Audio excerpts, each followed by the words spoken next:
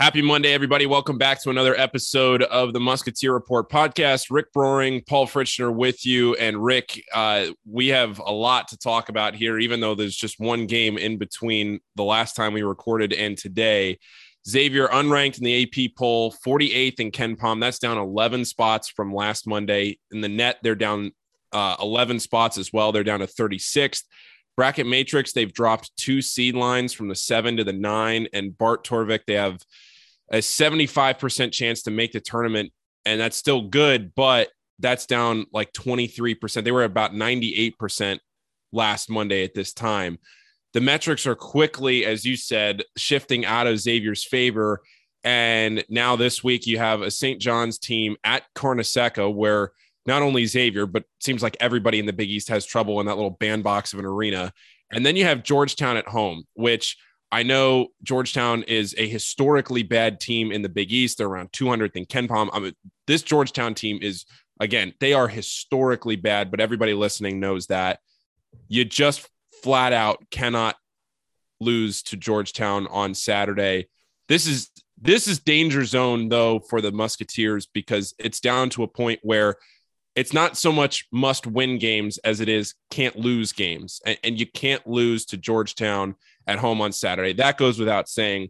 But to start off what happened on Saturday, Rick, I know you weren't there. You had NKU, but you've heard everything. You were watching the game. I was there, and it was a sad sight, to be quite honest. And anybody that's listening that was there would probably agree with that. I've been going to Xavier games for a long time, and there are people listening that have been going to Xavier games a whole lot longer than I have. And I've never seen the building as down. I've never heard the building as pessimistic as they were on Saturday afternoon. It was a sad sight. It was a bad sight, quite honestly, at some points in the game.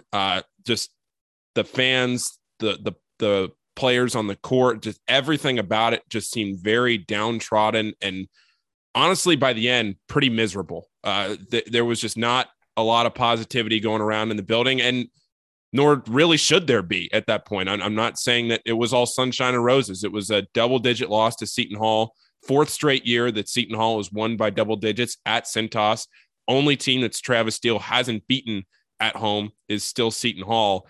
And Rick, it was about as bad of a game as you could have really seen Xavier play, and coming off a triple overtime game against Providence. Our biggest question from the live podcast after that game on Wednesday night was, how is Xavier going to respond? And they did not respond well. Yeah, and I think you can look at that and reasonably say, well, okay, they played a triple overtime game. It's not entirely shocking that they were a little worn down or they didn't have quite the same energy. And that's fair, I guess. But no one's willing to listen to that right now, given the situation that the Xavier team was in. It felt like their backs are against the wall. You just need to see them come out and scrap and claw their way and fight and do anything they can to win that Seton Hall game to stop the slide. And they weren't able to do anything, it seemed like, against Seton Hall. I mean, the first half was okay, I guess, initially. But that little stretch towards the end of the first half where Seton Hall pulled out to what was an 8-point lead. 39-31 at halftime.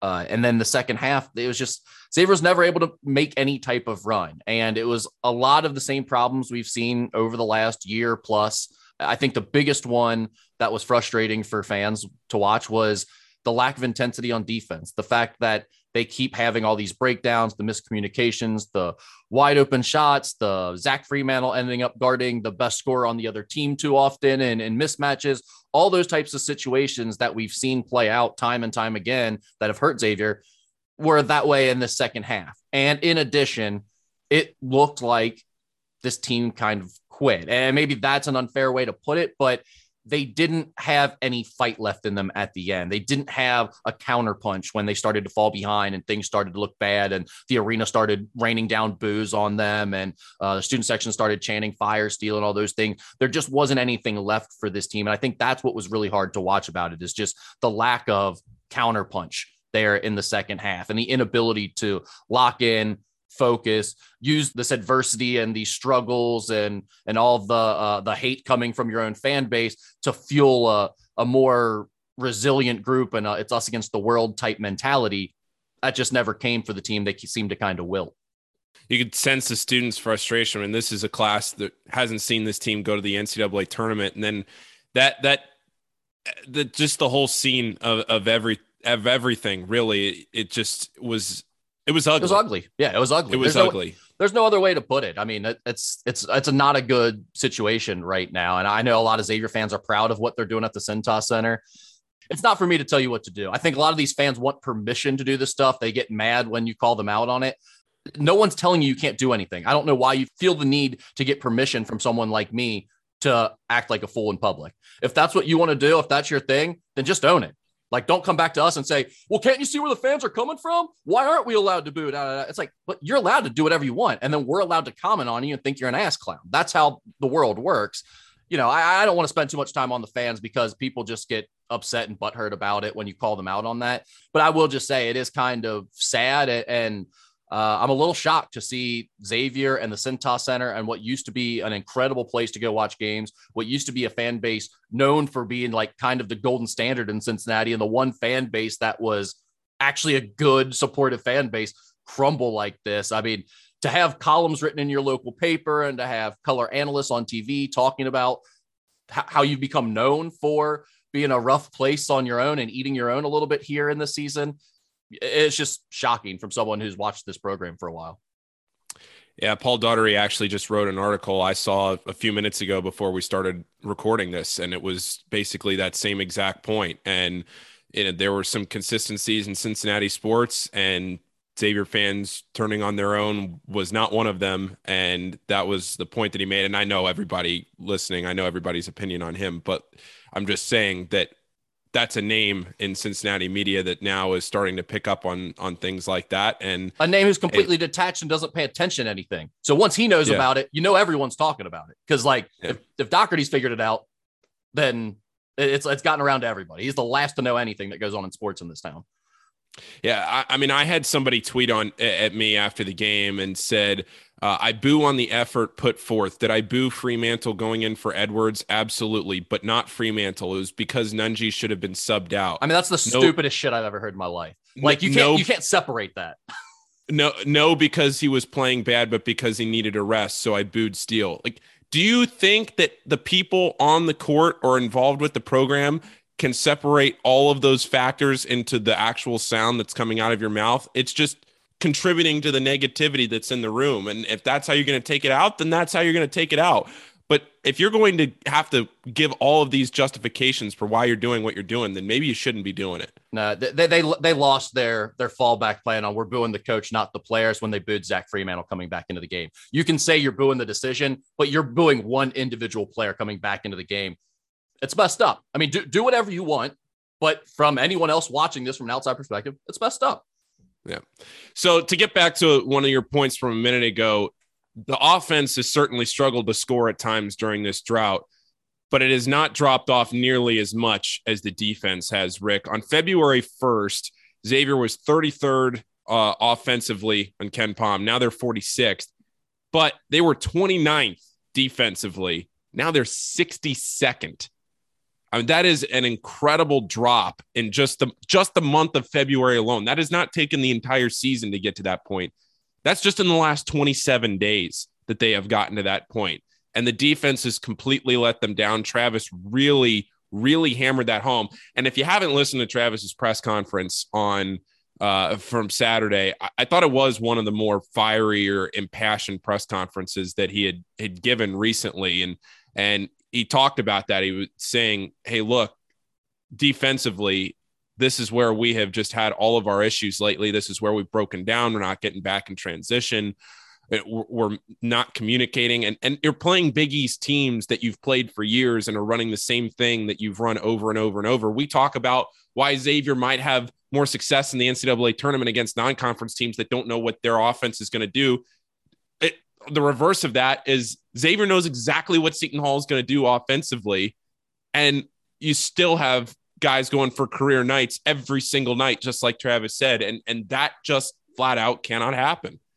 It's tough to put a figure on that entirely because on one hand, you do see some patterns of like, okay, is it this defensive system? Is it this way of teaching defense or what they're emphasizing on a day in, day out basis in practice, because I'm a big believer in, for the most part, it doesn't really matter what system you play as long as your players can play within that system. Meaning, as long as your personnel is fit to make your system work, almost anything can work at the college basketball level. You see all different types of teams having success with all different styles of play. Some of them I like more, some of them I dislike more, but I've seen teams win with all different styles. So I don't want to say like, oh, it's the pack line. You can't play pack line in 2022. That's not going to work. I don't think that's true. I do think there is clearly some type of issue with either A, the personnel they've been bringing in and fitting it to the pack line defense, or B, what they're emphasizing each day in practice with how they're going to play defense and what is important. Because for whatever reason, and Travis points this out, I mean, he makes no bones about it, they consistently just can't guard the ball. And Xavier plays about as opposite of a defense as you can play from NKU, which is the other team that I'm watching nonstop and breaking down the film constantly. NKU plays a matchup zone, the same type of defense that Kevin Willard plays at Seton Hall. UC McCronin used to play it the same way. That's the style of defense that NKU plays.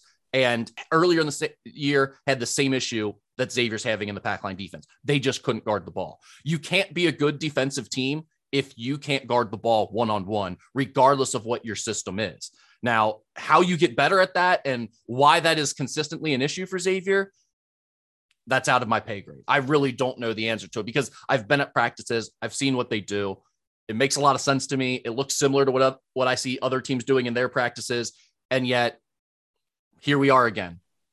Third straight year, we're saying the same things about this team and the way they play defense and their issues. But the other thing about it is not just not being able to guard the ball, but the lack of communication at times when things get tough and the lack of focus to where they just have these mental breakdowns, or Zach Freemantle isn't able to remember to sprint back each time when they play St. John's in transition, or it's just things like that where it's little mental errors or the inability to constantly do what you're supposed to do on every single possession. This team seems to be bothered by those issues more than most teams that I watch. And there's a lack of physicality too. How many times on Saturday did we see not just one, but several different Xavier players get straight up back down right to the low block and scored on with ease? That's a great point. And that might actually be the more important point than what I just brought up, because you can make up for mistakes when you just play really freaking hard and tough. And this team has none of that.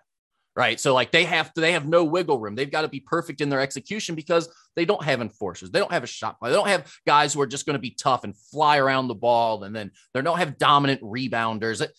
You're right. They lack toughness. They lack an edge. And, you know, I wouldn't have said this for most of the season, but in the last 3 out of 4 games, I would say it seems like at times they lack a little bit of effort. Yeah.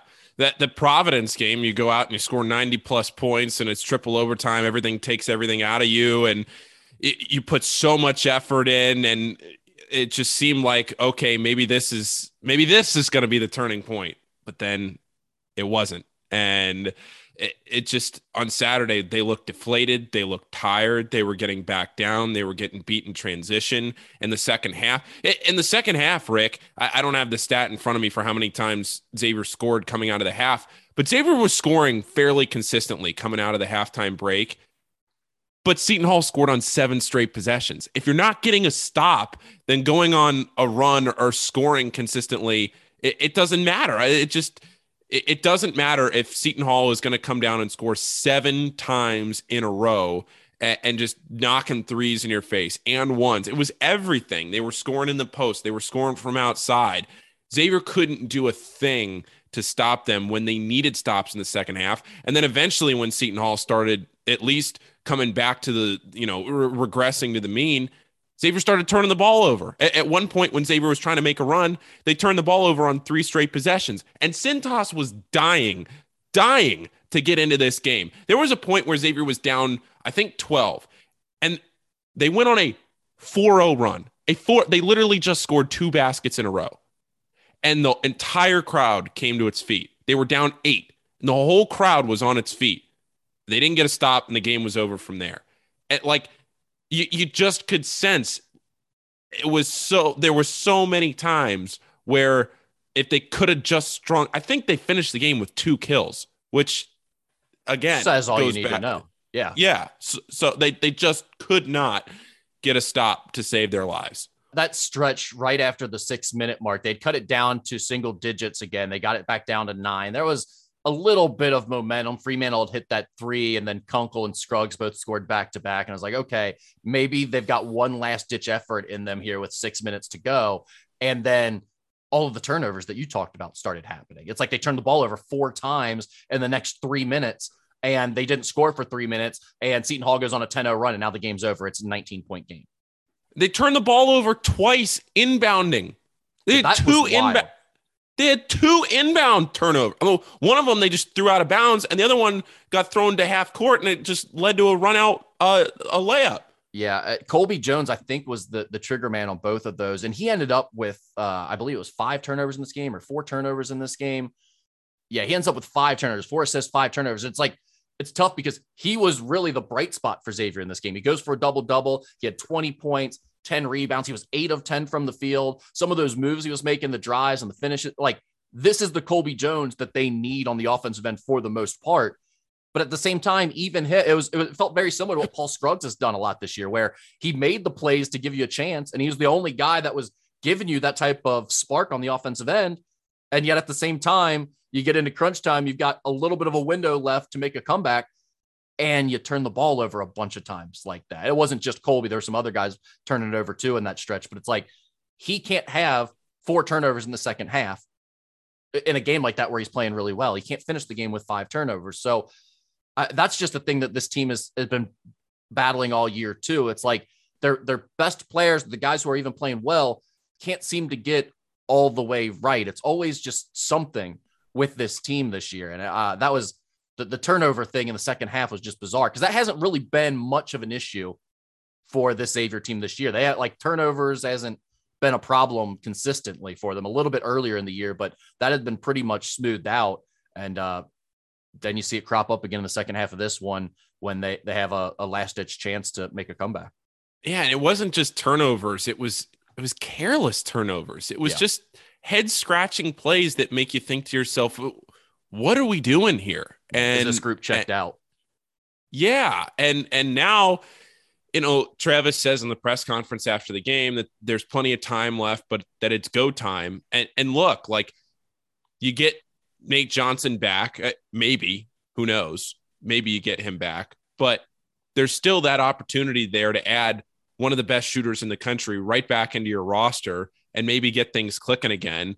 And depending on how things break in the Big East tournament, you win a game or two and things could go your way. But like, you're again down to this point where you're coming off a 16-point loss to Seton Hall, and you're going to have to turn around and play St. John's, who always gives you trouble and who, oh, by the way, blew you out at home just a few weeks ago. So, 86-73 at Cintas. Now you got to go back to Carnesecca. And then you have Georgetown, who's athletic, but one of the worst, might be the worst power conference team in the country. I haven't checked the latest, the update on it, whether they still are. They've been one of the worst. So all that combined, now you're looking at a situation where there's at least still an opportunity for this team to stay as an 8 or 9 seed if they could go 1-1, 2-0, and maybe win that Wednesday game to get to Thursday. But is this group still in it? Has this group checked out? I guess that's the biggest question now. Yeah, I mean, the answer coming out of the Seton Hall game would seem to be it's starting to look that way. And I think it's not just the Seton Hall game. You go back to 3 of the last 4. So not including the Providence game that went to triple overtime, where I thought they gave a pretty good effort against a good team in their own gym. Travis Steele said after the game against Seton Hall that he still thought the defense against Providence was not good at all and not satisfactory. He felt like his team was a letdown on that end of the floor, and that's why they lost that game too. So that's fair. I mean, that's, he certainly knows better than we do, and I would agree with him that they probably weren't great defensively in that game. But I thought that the toughness, the fight, the resolve, they were trying. There was no doubt those guys were trying to win that Providence game. They were all hands on deck. Everyone was locked in, all that type of stuff. But the 2 games before that, this Seton Hall game after it, I think you can make the argument that it looked at times like guys had lost focus or guys had checked out. And I don't take saying that lightly because I think that's an unfair thing to say about college athletes for the most part. But it's a hard argument to make otherwise right now when you see the way they've been playing and you talk about the defensive miscues, the turnovers late in this game, and the ability to just get ran out of your own gym. That's not who the Xavier program is. That's not who the Xavier team has been. To lose at the Cintas Center by 16, it's a bad look. It just is. So do you have a fix, Rick? Is there something that you're looking at in your head that's a maybe besides the effort, something tactical, something tangible that's, offensively, defensively that you're looking at and saying they have to do this or something to drastically turn it around that they were doing well before? Or let's make it very sticks out. Let's make it very clear. If I did, I'd be making six figures and sitting on a bench somewhere and not doing this podcast with you. Here's the problem with that, Paul. We've talked about some things throughout the years of, not that I'm a basketball expert and know more than coach staff, but I've thrown out different things that, hey, maybe I would try this, or maybe you'd want to cut back on these things, what have you.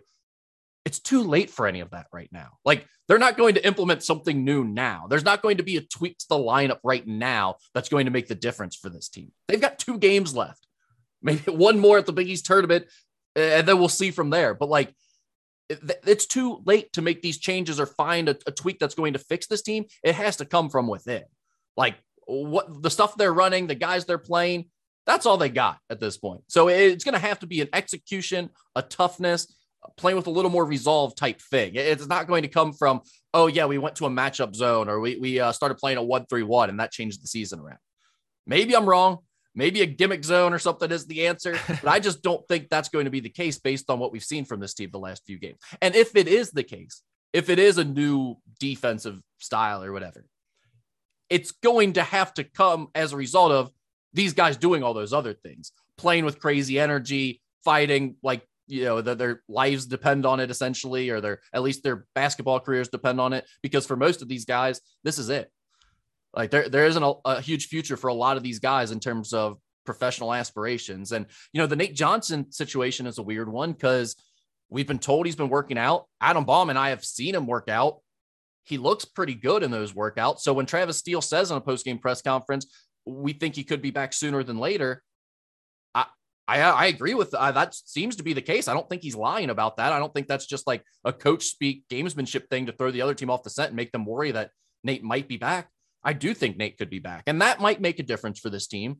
But they also were sliding a little bit with Nate too in Big East play. So I don't think any one thing is going to be the answer. And I definitely don't think it's as much a tactical decision or got to play different guys. Because look, in this Seton Hall game, I think we saw, and likely because they were a little bit worried about some tired legs following the Providence matchup, they played some other guys early.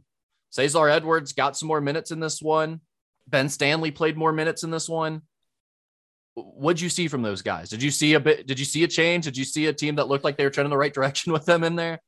Yeah. I mean, I'll tell you what, Cesar gets the ball, the shot's going up. Yeah. He's chucking. That's for sure. He's jacking. Right. And Ben Stanley, he scored when he came in, but that was a nice move and shot. Aside from that though, I thought he struggled. Yeah. And that's, I think everybody wants the new blood. Everybody wants to see a new face. Everybody wants to see a fresh change. And I understand that. Look, I'm not taking away from the coaching staff wanting to do something different, put new guys in there, give Cesar a chance, give Ben Stanley a chance. We haven't seen Deontay Miles in what feels like forever. And I'm not advocating for him to get more minutes. I'm just saying that's a face we haven't seen in a very long time.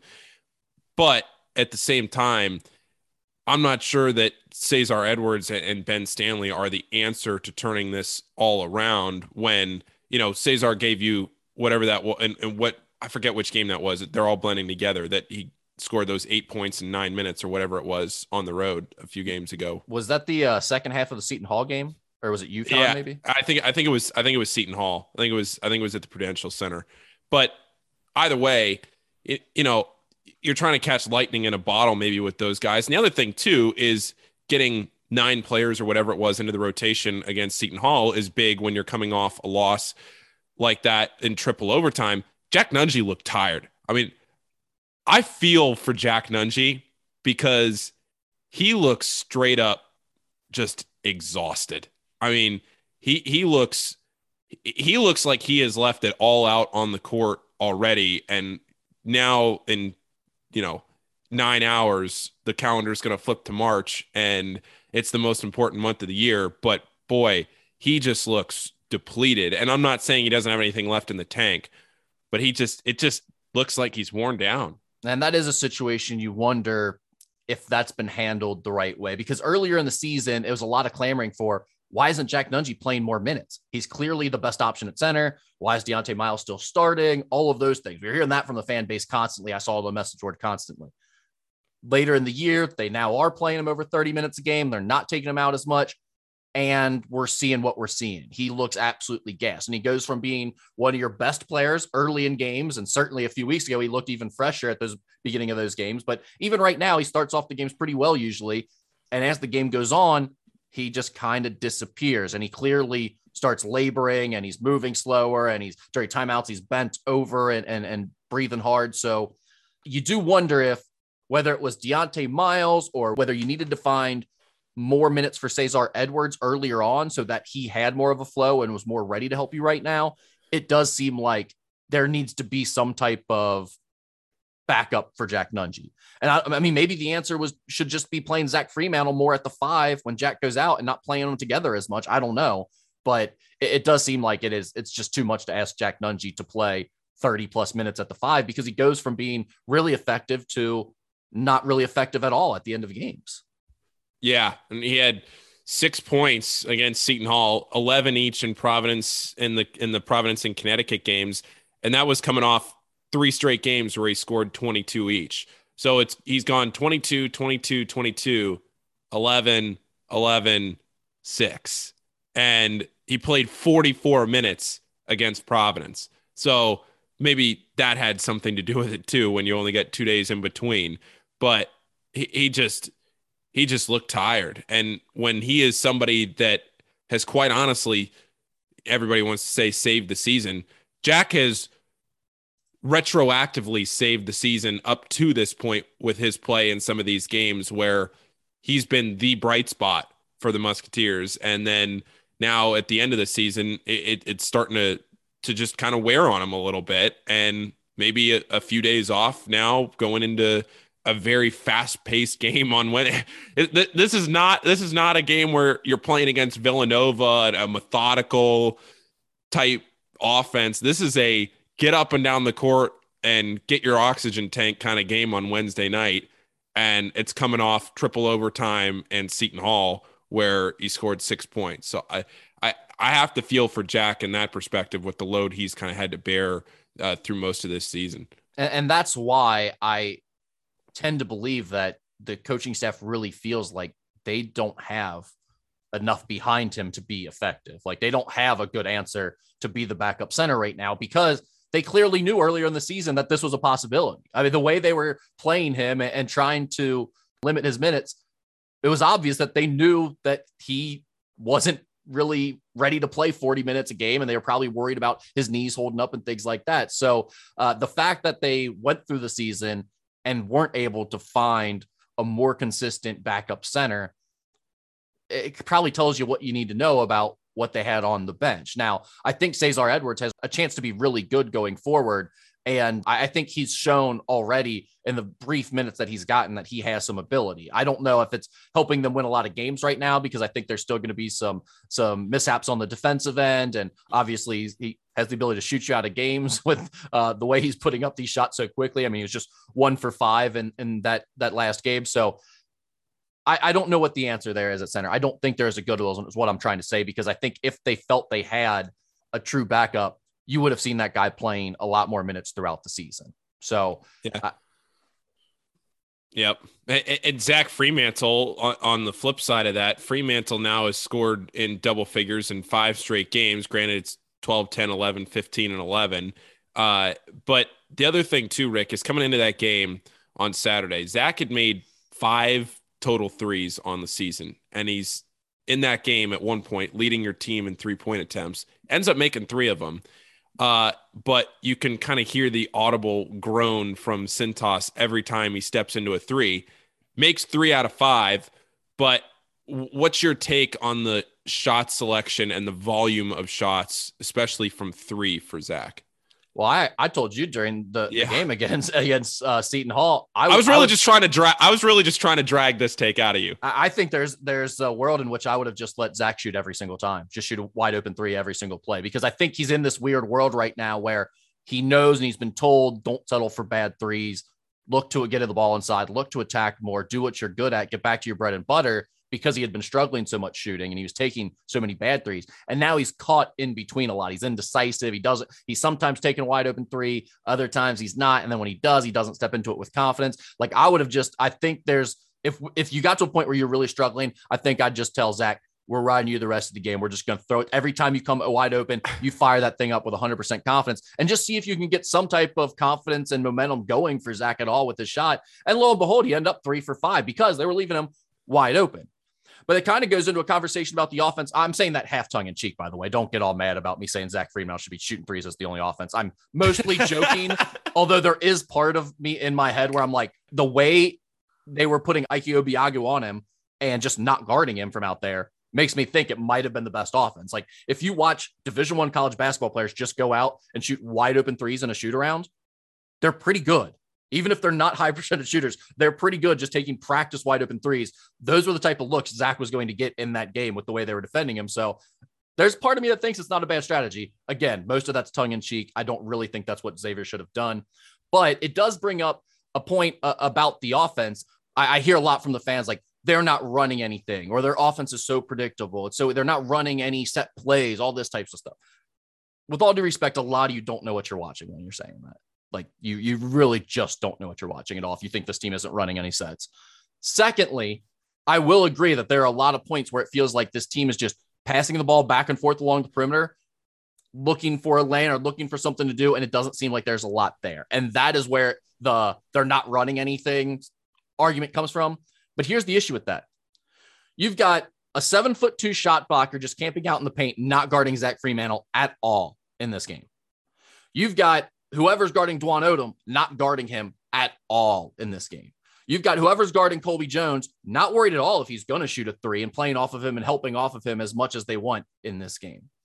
There's probably a few other, basically anyone that wasn't named Adam Kunkel and maybe Paul Scruggs, they're not guarding beyond the perimeter. So when you run a little dribble handoff or you run an action off the ball or you're trying to run this elaborate set play, guess what? They're just not worrying about it. They don't have to chase you around these screens. They don't have to guard these actions diligently. They don't have to get themselves overextended or chasing you because they're not worried about your inability to shoot the ball. Travis said after the game that shooting wasn't the issue and people complaining about shooting are misguided. I couldn't disagree more. In this game, I get his point because they hit 7 threes and it still wasn't enough to win, all of that stuff. And he's right. It wasn't just about their lack of 3-point shooting. That wasn't the only issue here. But overall, for his team, the fact that no team respects his team's ability to shoot, the fact that they're not guarding any of their actions as a result, and the fact that consistently this team goes through these futile stretches of offense where they can't score for 3, 4, 5, 6, 7, 8 minutes sometimes. That is the biggest problem with this team in my mind, without question. I don't think there's any doubt that on the large scale, over the course of the last 2 seasons, the biggest problem is the consistent inability to shoot from the outside and the consistent problem with going through futile stretches where the other team just makes a big run and wins the game. And I'm not trying to act like other teams don't go on runs or don't give up runs too, because it happens all the time in the sport. We see runs. But for this Xavier team, it seems like it is constant, and it's constantly the reason they lose the game, because it's not like they just play poorly on defense and give up a big scoring stretch for the other team. It's those 5 or more minutes of offense where they just don't score at all, or they turn the ball over 4 times in 3 minutes. Those are the stretches that really kill this team, in my opinion. And it's not a very aesthetically pleasing offense, and the shot selection, everything else that's gotten brought up a lot on the board, especially people citing why they're not going to renew their season tickets. But it's just become this grinded out, tough style where it always seems so laborious to try and score. Even if it's an easy 2, it just seems like it's so hard for them to try and put the ball in the basket. Yeah, and that just goes back to the lack of shooting, right? I mean, it gets hard to get the ball inside and get it to a decent spot when there's help defenders in every gap and people are packed in and they're not guarding two or three different guys on the floor, basically, to not worry about them shooting. That's what it all comes back to in a lot of ways. So I'm not saying that's the only problem. There are more, but if you could fix one thing about this team by snapping your fingers immediately and giving yourself the best chance to get back on track, it is 100% without a doubt, make some shots with some level of consistency, in my opinion. Yeah. And now you got to turn your attention, like we talked about a little bit, to St. John's and Georgetown. And I tweeted out a picture of the bracket. If you're listening and you're going to go to Madison Square Garden, or even if you're just planning your schedule for next Wednesday, the winner of St. John's and Xavier will be the 7 seed in the Big East tournament. If Xavier loses, they'll be the 8 seed. They can't finish higher than 7, can't finish lower than 8. If Xavier wins, they're the 7. If they lose, they're in the 8-9 game. That's as simple as it can get. There are other things with the bracket. Creighton, I think UConn, Seton Hall, like some things that for Thursday could shake out a little differently from those screenshots that I put on there. But as far as Wednesday goes, that left side that I tweeted out was if they beat St. John's. The right side was if they lose to St. John's. It's as simple as that. And you get down to a point where there are a lot of fans that are on the message board, on Twitter, on Facebook, listening to this podcast right now, that are doubting Xavier's ability to beat Georgetown on Saturday afternoon. And I have recently, just because I have, for whatever reason, watched a lot of Georgetown. They are really bad. I mean, I watched I watched the DePaul game the other day. They had a million chances to win that game against DePaul at home. Now, granted, there's not much of a home court advantage because there's like 10 people in the stands. And frankly, as somebody that grew up in Northern Virginia and went to Georgetown games, like when I was a kid, like it was tough to see that bad of a crowd at a game like that. I saw the paper bags were out. Some people had the old paper bags like they were a Bengals fan back in the 90s. It was awful. I genuinely, as bad as I could feel for that program, I genuinely did feel bad because now, granted, they're playing in Capital One Arena. It's not like they're playing in a tiny little cozy arena. You know, they're having to fill up a 20 or 30,000 seat arena, but there was maybe 1,000 people there. I don't know what they announced attendance wise. All of this is to say that if you lose on Saturday at home to Georgetown, there's no world in me that can picture what that scene would be like. For as bad as what happened on Saturday and as ugly as that scene was on Saturday, and I have no I know people are skeptical and I know there's a lot of frustration. Georgetown is exceptionally bad. They are really bad. And for Xavier to even entertain the thought of losing at home against this Georgetown team on Saturday, I mean, that would be a new low, and that would be a depth to this program that would be pretty bad. Yeah, I know fans love to make it out to be like DePaul and Georgetown are the same, or St. John's and Georgetown are the same this year. When Xavier lost those 2 home games to DePaul and St. John's, it's like, oh, you're losing the dregs of the conference. Yeah, he's going to lose to Georgetown too. I can't explain to you the level of difference between like number 250 in KenPom and number 100. Everybody else in the Big East is like a top 100 type team this year, even DePaul and St. John's. They are talented teams. They are dangerous teams. Yes, they're not winning consistently. Yes, you should beat them in their own gym. I'm not arguing against any of that stuff, but they are legitimate, dangerous, high major teams. End of the conference for sure. Not a good high major team, but a legit high major team. They have that level of ability. Capable. Yes, capable. Georgetown is none of that. They stink. They're a mid-major type program right now in terms of their talent level, in terms of their ability level. They really stink. But here's the problem. If from a fan's perspective, I would not want Xavier playing this game. I would want them to play anyone else in the conference other than Georgetown to finish off the season. Yes. I feel like that is the worst possible, because all of a sudden, I don't know how you feel, but I think there's a very legit possibility that this team loses that game. The way things are going, I don't think it's about the opponent very much right now. I think it's way more about the Xavier team, where their heads are at, where everything's going. And with the Cintas Center, I'd also say the last place in the world I'd want to play a game right now if I was Xavier is the Cintas Center. I mean, it is a toxic, toxic environment. It's going to be senior day. You're going to be booing Paul Scruggs off the floor here. And if they lose that game, you're right. I cannot imagine what that scene is going to look like at the Cintas Center. It's going to be as ugly as any scene maybe in Xavier basketball history, at least anything that we know of. Yeah. And again, there really is no reason that Xavier should lose that game, except for the fact that they could beat themselves, right? Like you said it great. The problem if they lose on Saturday is not Georgetown.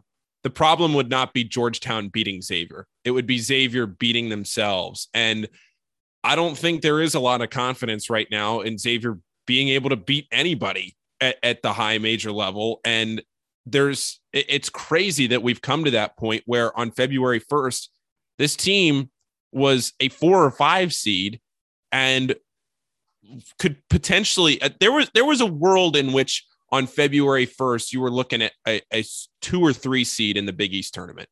But if things really broke your way, if things really, really broke your way, you were looking at least top 4. You were up there with UConn, Villanova, and Providence.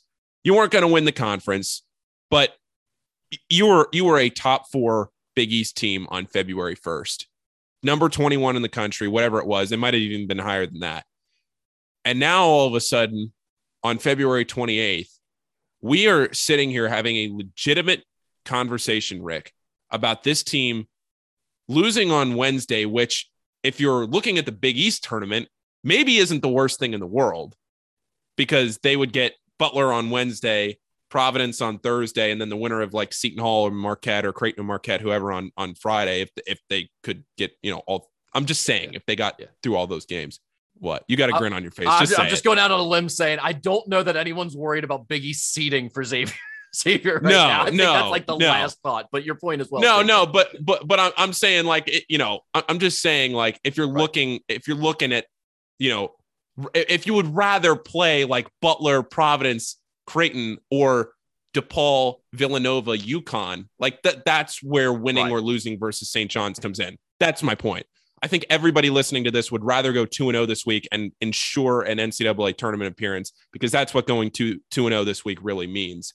Because I think if they go 2-0 this week, even if they lose to, that would be DePaul on Wednesday, you're still at least like an 11 seed. Yeah, I think you're right about that. If we're looking at, I've gotten a lot of people asking me about like, okay, what is it now? You've been saying Xavier's going to get in this whole time, smart man. What is it going to be now that they just keep losing? And it's like, okay, I agree with you. I think if you win St. John's and Georgetown, you are locked in. Guarantee. You're 19 wins at that point. You got all the metric stuff that we've been talking about, which, by the way, I'll agree with everyone that it is not good anymore. No one is bringing up metrics as a defense for Xavier anymore. That is fair enough. I got it. Everyone who's been on the other side and has been yelling at us. I remember specifically when they lost the back-to-back games to Marquette and Providence earlier this year.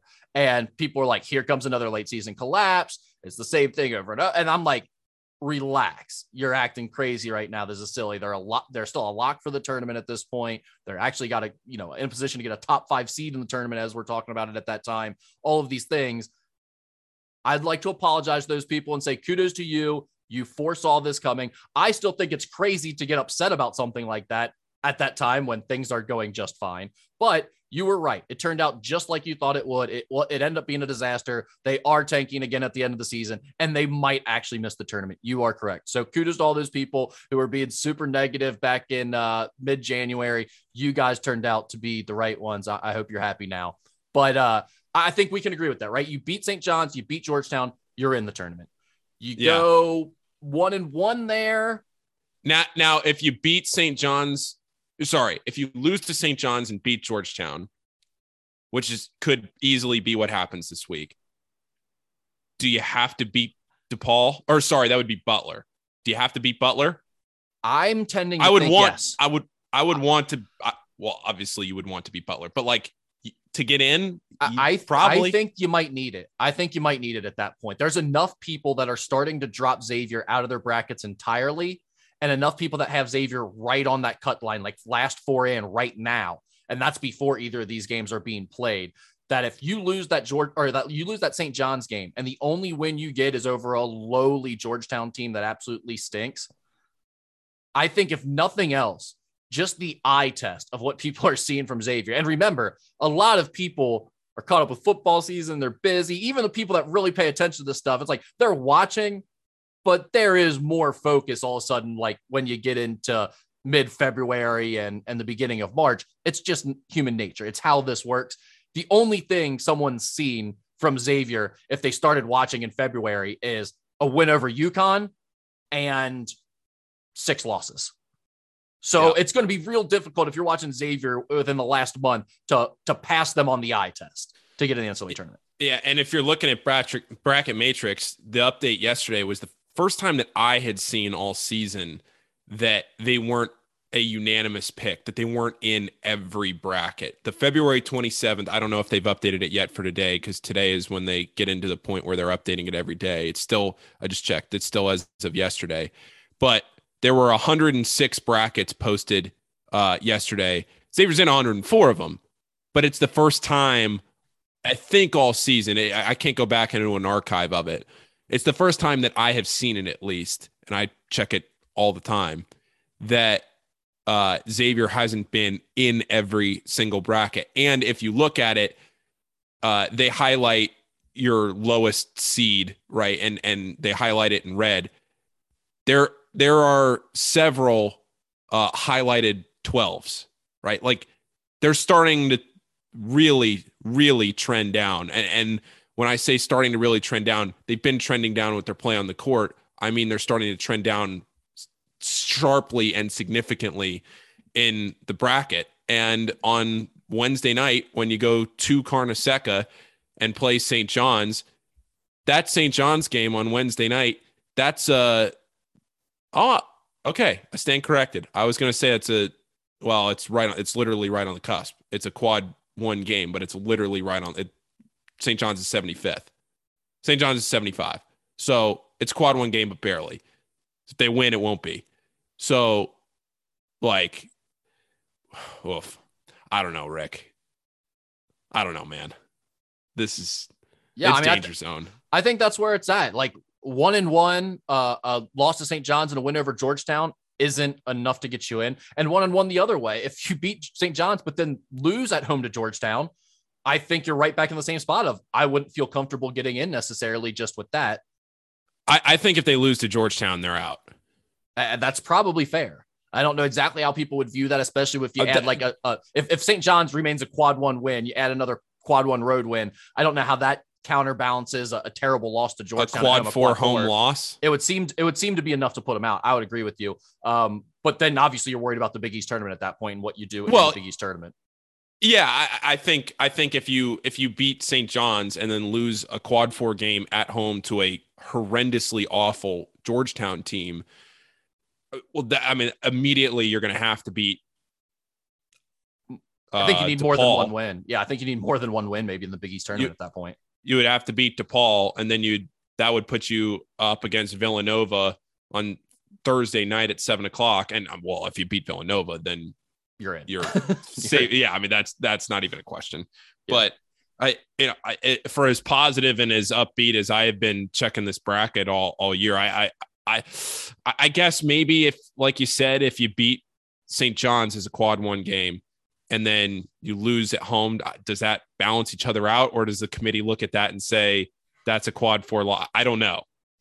I'm kind of leaning more towards you. I think if you lose that Georgetown game, period, it means you only get to 18 wins and you're ending the season on this stretch of losing 5 out of your last 6, and one of them being a quad 4 loss at home to this Georgetown team, which everyone looks at as like whatever Georgetown's ranking says next to their name on the net or the KenPom or whatever, everyone views them as like 150 spots worse than that if it was even possible. You know what I mean? Like everyone knows this Georgetown team absolutely sucks to be playing at this level. So that is going to be a bad look. I mean, you're putting yourself in a position where I think it maybe even just a win over DePaul in the first round of the Big East tournament wouldn't even be enough. So it's kind of, I think you know what you need if you're Xavier, and that is you need 2 wins. You need to win 2 games here at the end of the season to get in. Is there a way to back your way in through the Big East tournament? Sure. No one wants to see that. No one wants to see it this way, the way they're doing it right now. But I think these games really are important, because if this team does miss the NCAA tournament again, if they do lose these last two and you end on a 6-game losing streak and having lost 8 of your last 9 to close the season again, I shouldn't say again, that's never happened before, but if you collapse down the stretch again like this and miss the tournament, there are going to be some hard conversations. There just are. Like that is what it is. I don't think we have to go any farther than that because no one knows what's going to happen. There aren't like a bunch of big conversations being had at the Cintas Center right now. Like there's no board meetings or anything about the future of the program right now. You've got 2 games left. They're going to see what happens in these final 2 games, and then they're going to start talking and making decisions. But if you lose out the rest of the way and you miss the tournament again, those conversations are going to start being had. And look, I had people all over in my mentions on Twitter, everybody tweeting at me saying, are you ready to call it a bust? Are you ready to say that the season's imploded? Look, I'm not going to make any final judgment on this season until after I see what happens at Madison Square Garden and then potentially in the NCAA tournament. And it's silly to do anything otherwise, to suggest anything otherwise when they haven't played quite literally their most important games, and the Paul Fritchner stamp of approval must win games of the season in March. That hasn't happened yet. And when you get to that point and then the season is over and you say, okay, you lose 2 this week, you lose on Wednesday at Madison Square Garden, the season's over. Okay. All right. Then maybe you start to look at everything one way. You win 2 games this week, you win on Wednesday, you lose a close game against Villanova on Thursday, you end up as a 10 seed, and then maybe things shake out your way. We are sitting here, Rick, in 2 weeks, 3 weeks, having an entirely different conversation. So let's at least, at the very least, we've come this far. Everybody listening to this, as frustrated as you may be, you've all made it this far. There are no wholesale changes being made to this program at this point. Everybody has suffered and endured to this point. So you know what? You might as well just let it go for 2 more weeks and see what happens. Be as positive as you can be about it, because being negative isn't going to help anybody out. Be as positive as you can be about it. Show up on Saturday. Give Paul Scruggs a standing ovation and call it a day. Yeah, I'd just like to say, I don't care how positive or negative any of you guys are. I just do think it's funny, like Paul said, that you all want us to be as angry as you are. Like, you're getting mad at us because we can't put ourselves in your headspace and get mad about your team. Like, yes, I know your team's imploding. I know this season hasn't gone the way you wanted. I'm not going to get mad about it. I don't like, we're watching basketball. You know what I mean? I do find it fun. Like, the people who are all worked up about being criticized for booing, it's like, I just can't understand people who go to these games to be pissed off. They're like, Xavier basketball isn't fun for me anymore. I just don't even want to go. Then don't go. Like, where going to a basketball game to be pissed off and boo is the equivalent of going to a comedy show to sit there with your arms folded and be like, bet you can't make me laugh, funny guy.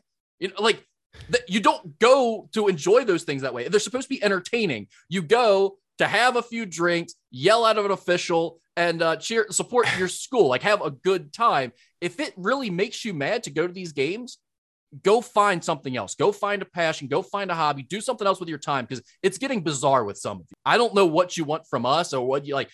You want to yell at me, that's fine. I'm a little bit of a troll sometimes. I can be a jerk on social media. You guys get mad at me, I can understand that. You guys getting mad at Adam Baum or criticizing Adam Baum because you're mad at your team, like, what's wrong with you?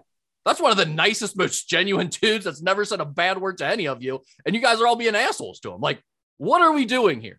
Just settle down a little bit. You know what I mean? Like, it is basketball. I get it. No one wants your team to be in a bad spot, but try to remember that it is entertainment, that you're supposed to go there and enjoy it. If it makes you that mad, I would suggest that you step away and maybe quit watching. Well, they're wearing the gold throwback jerseys on Wednesday at Carnesecca. I'll be there. I'll be the MC. We'll have some fun on Saturday afternoon, hopefully, and wrap this thing up well. Will you guys start booing Paul if things go poorly? Yes, boo me. I got boo. If you're gonna boo a Paul, don't boo Paul Scruggs. Boo me.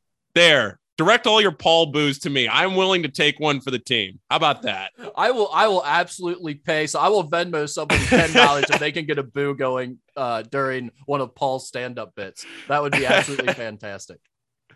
Oh man. All right. Well, thanks to everybody for listening. Rick and I will be back again next Monday for a Big East tournament preview, and we'll see what we're talking about next Monday, where this team is at that point. But Rick, you got anything else?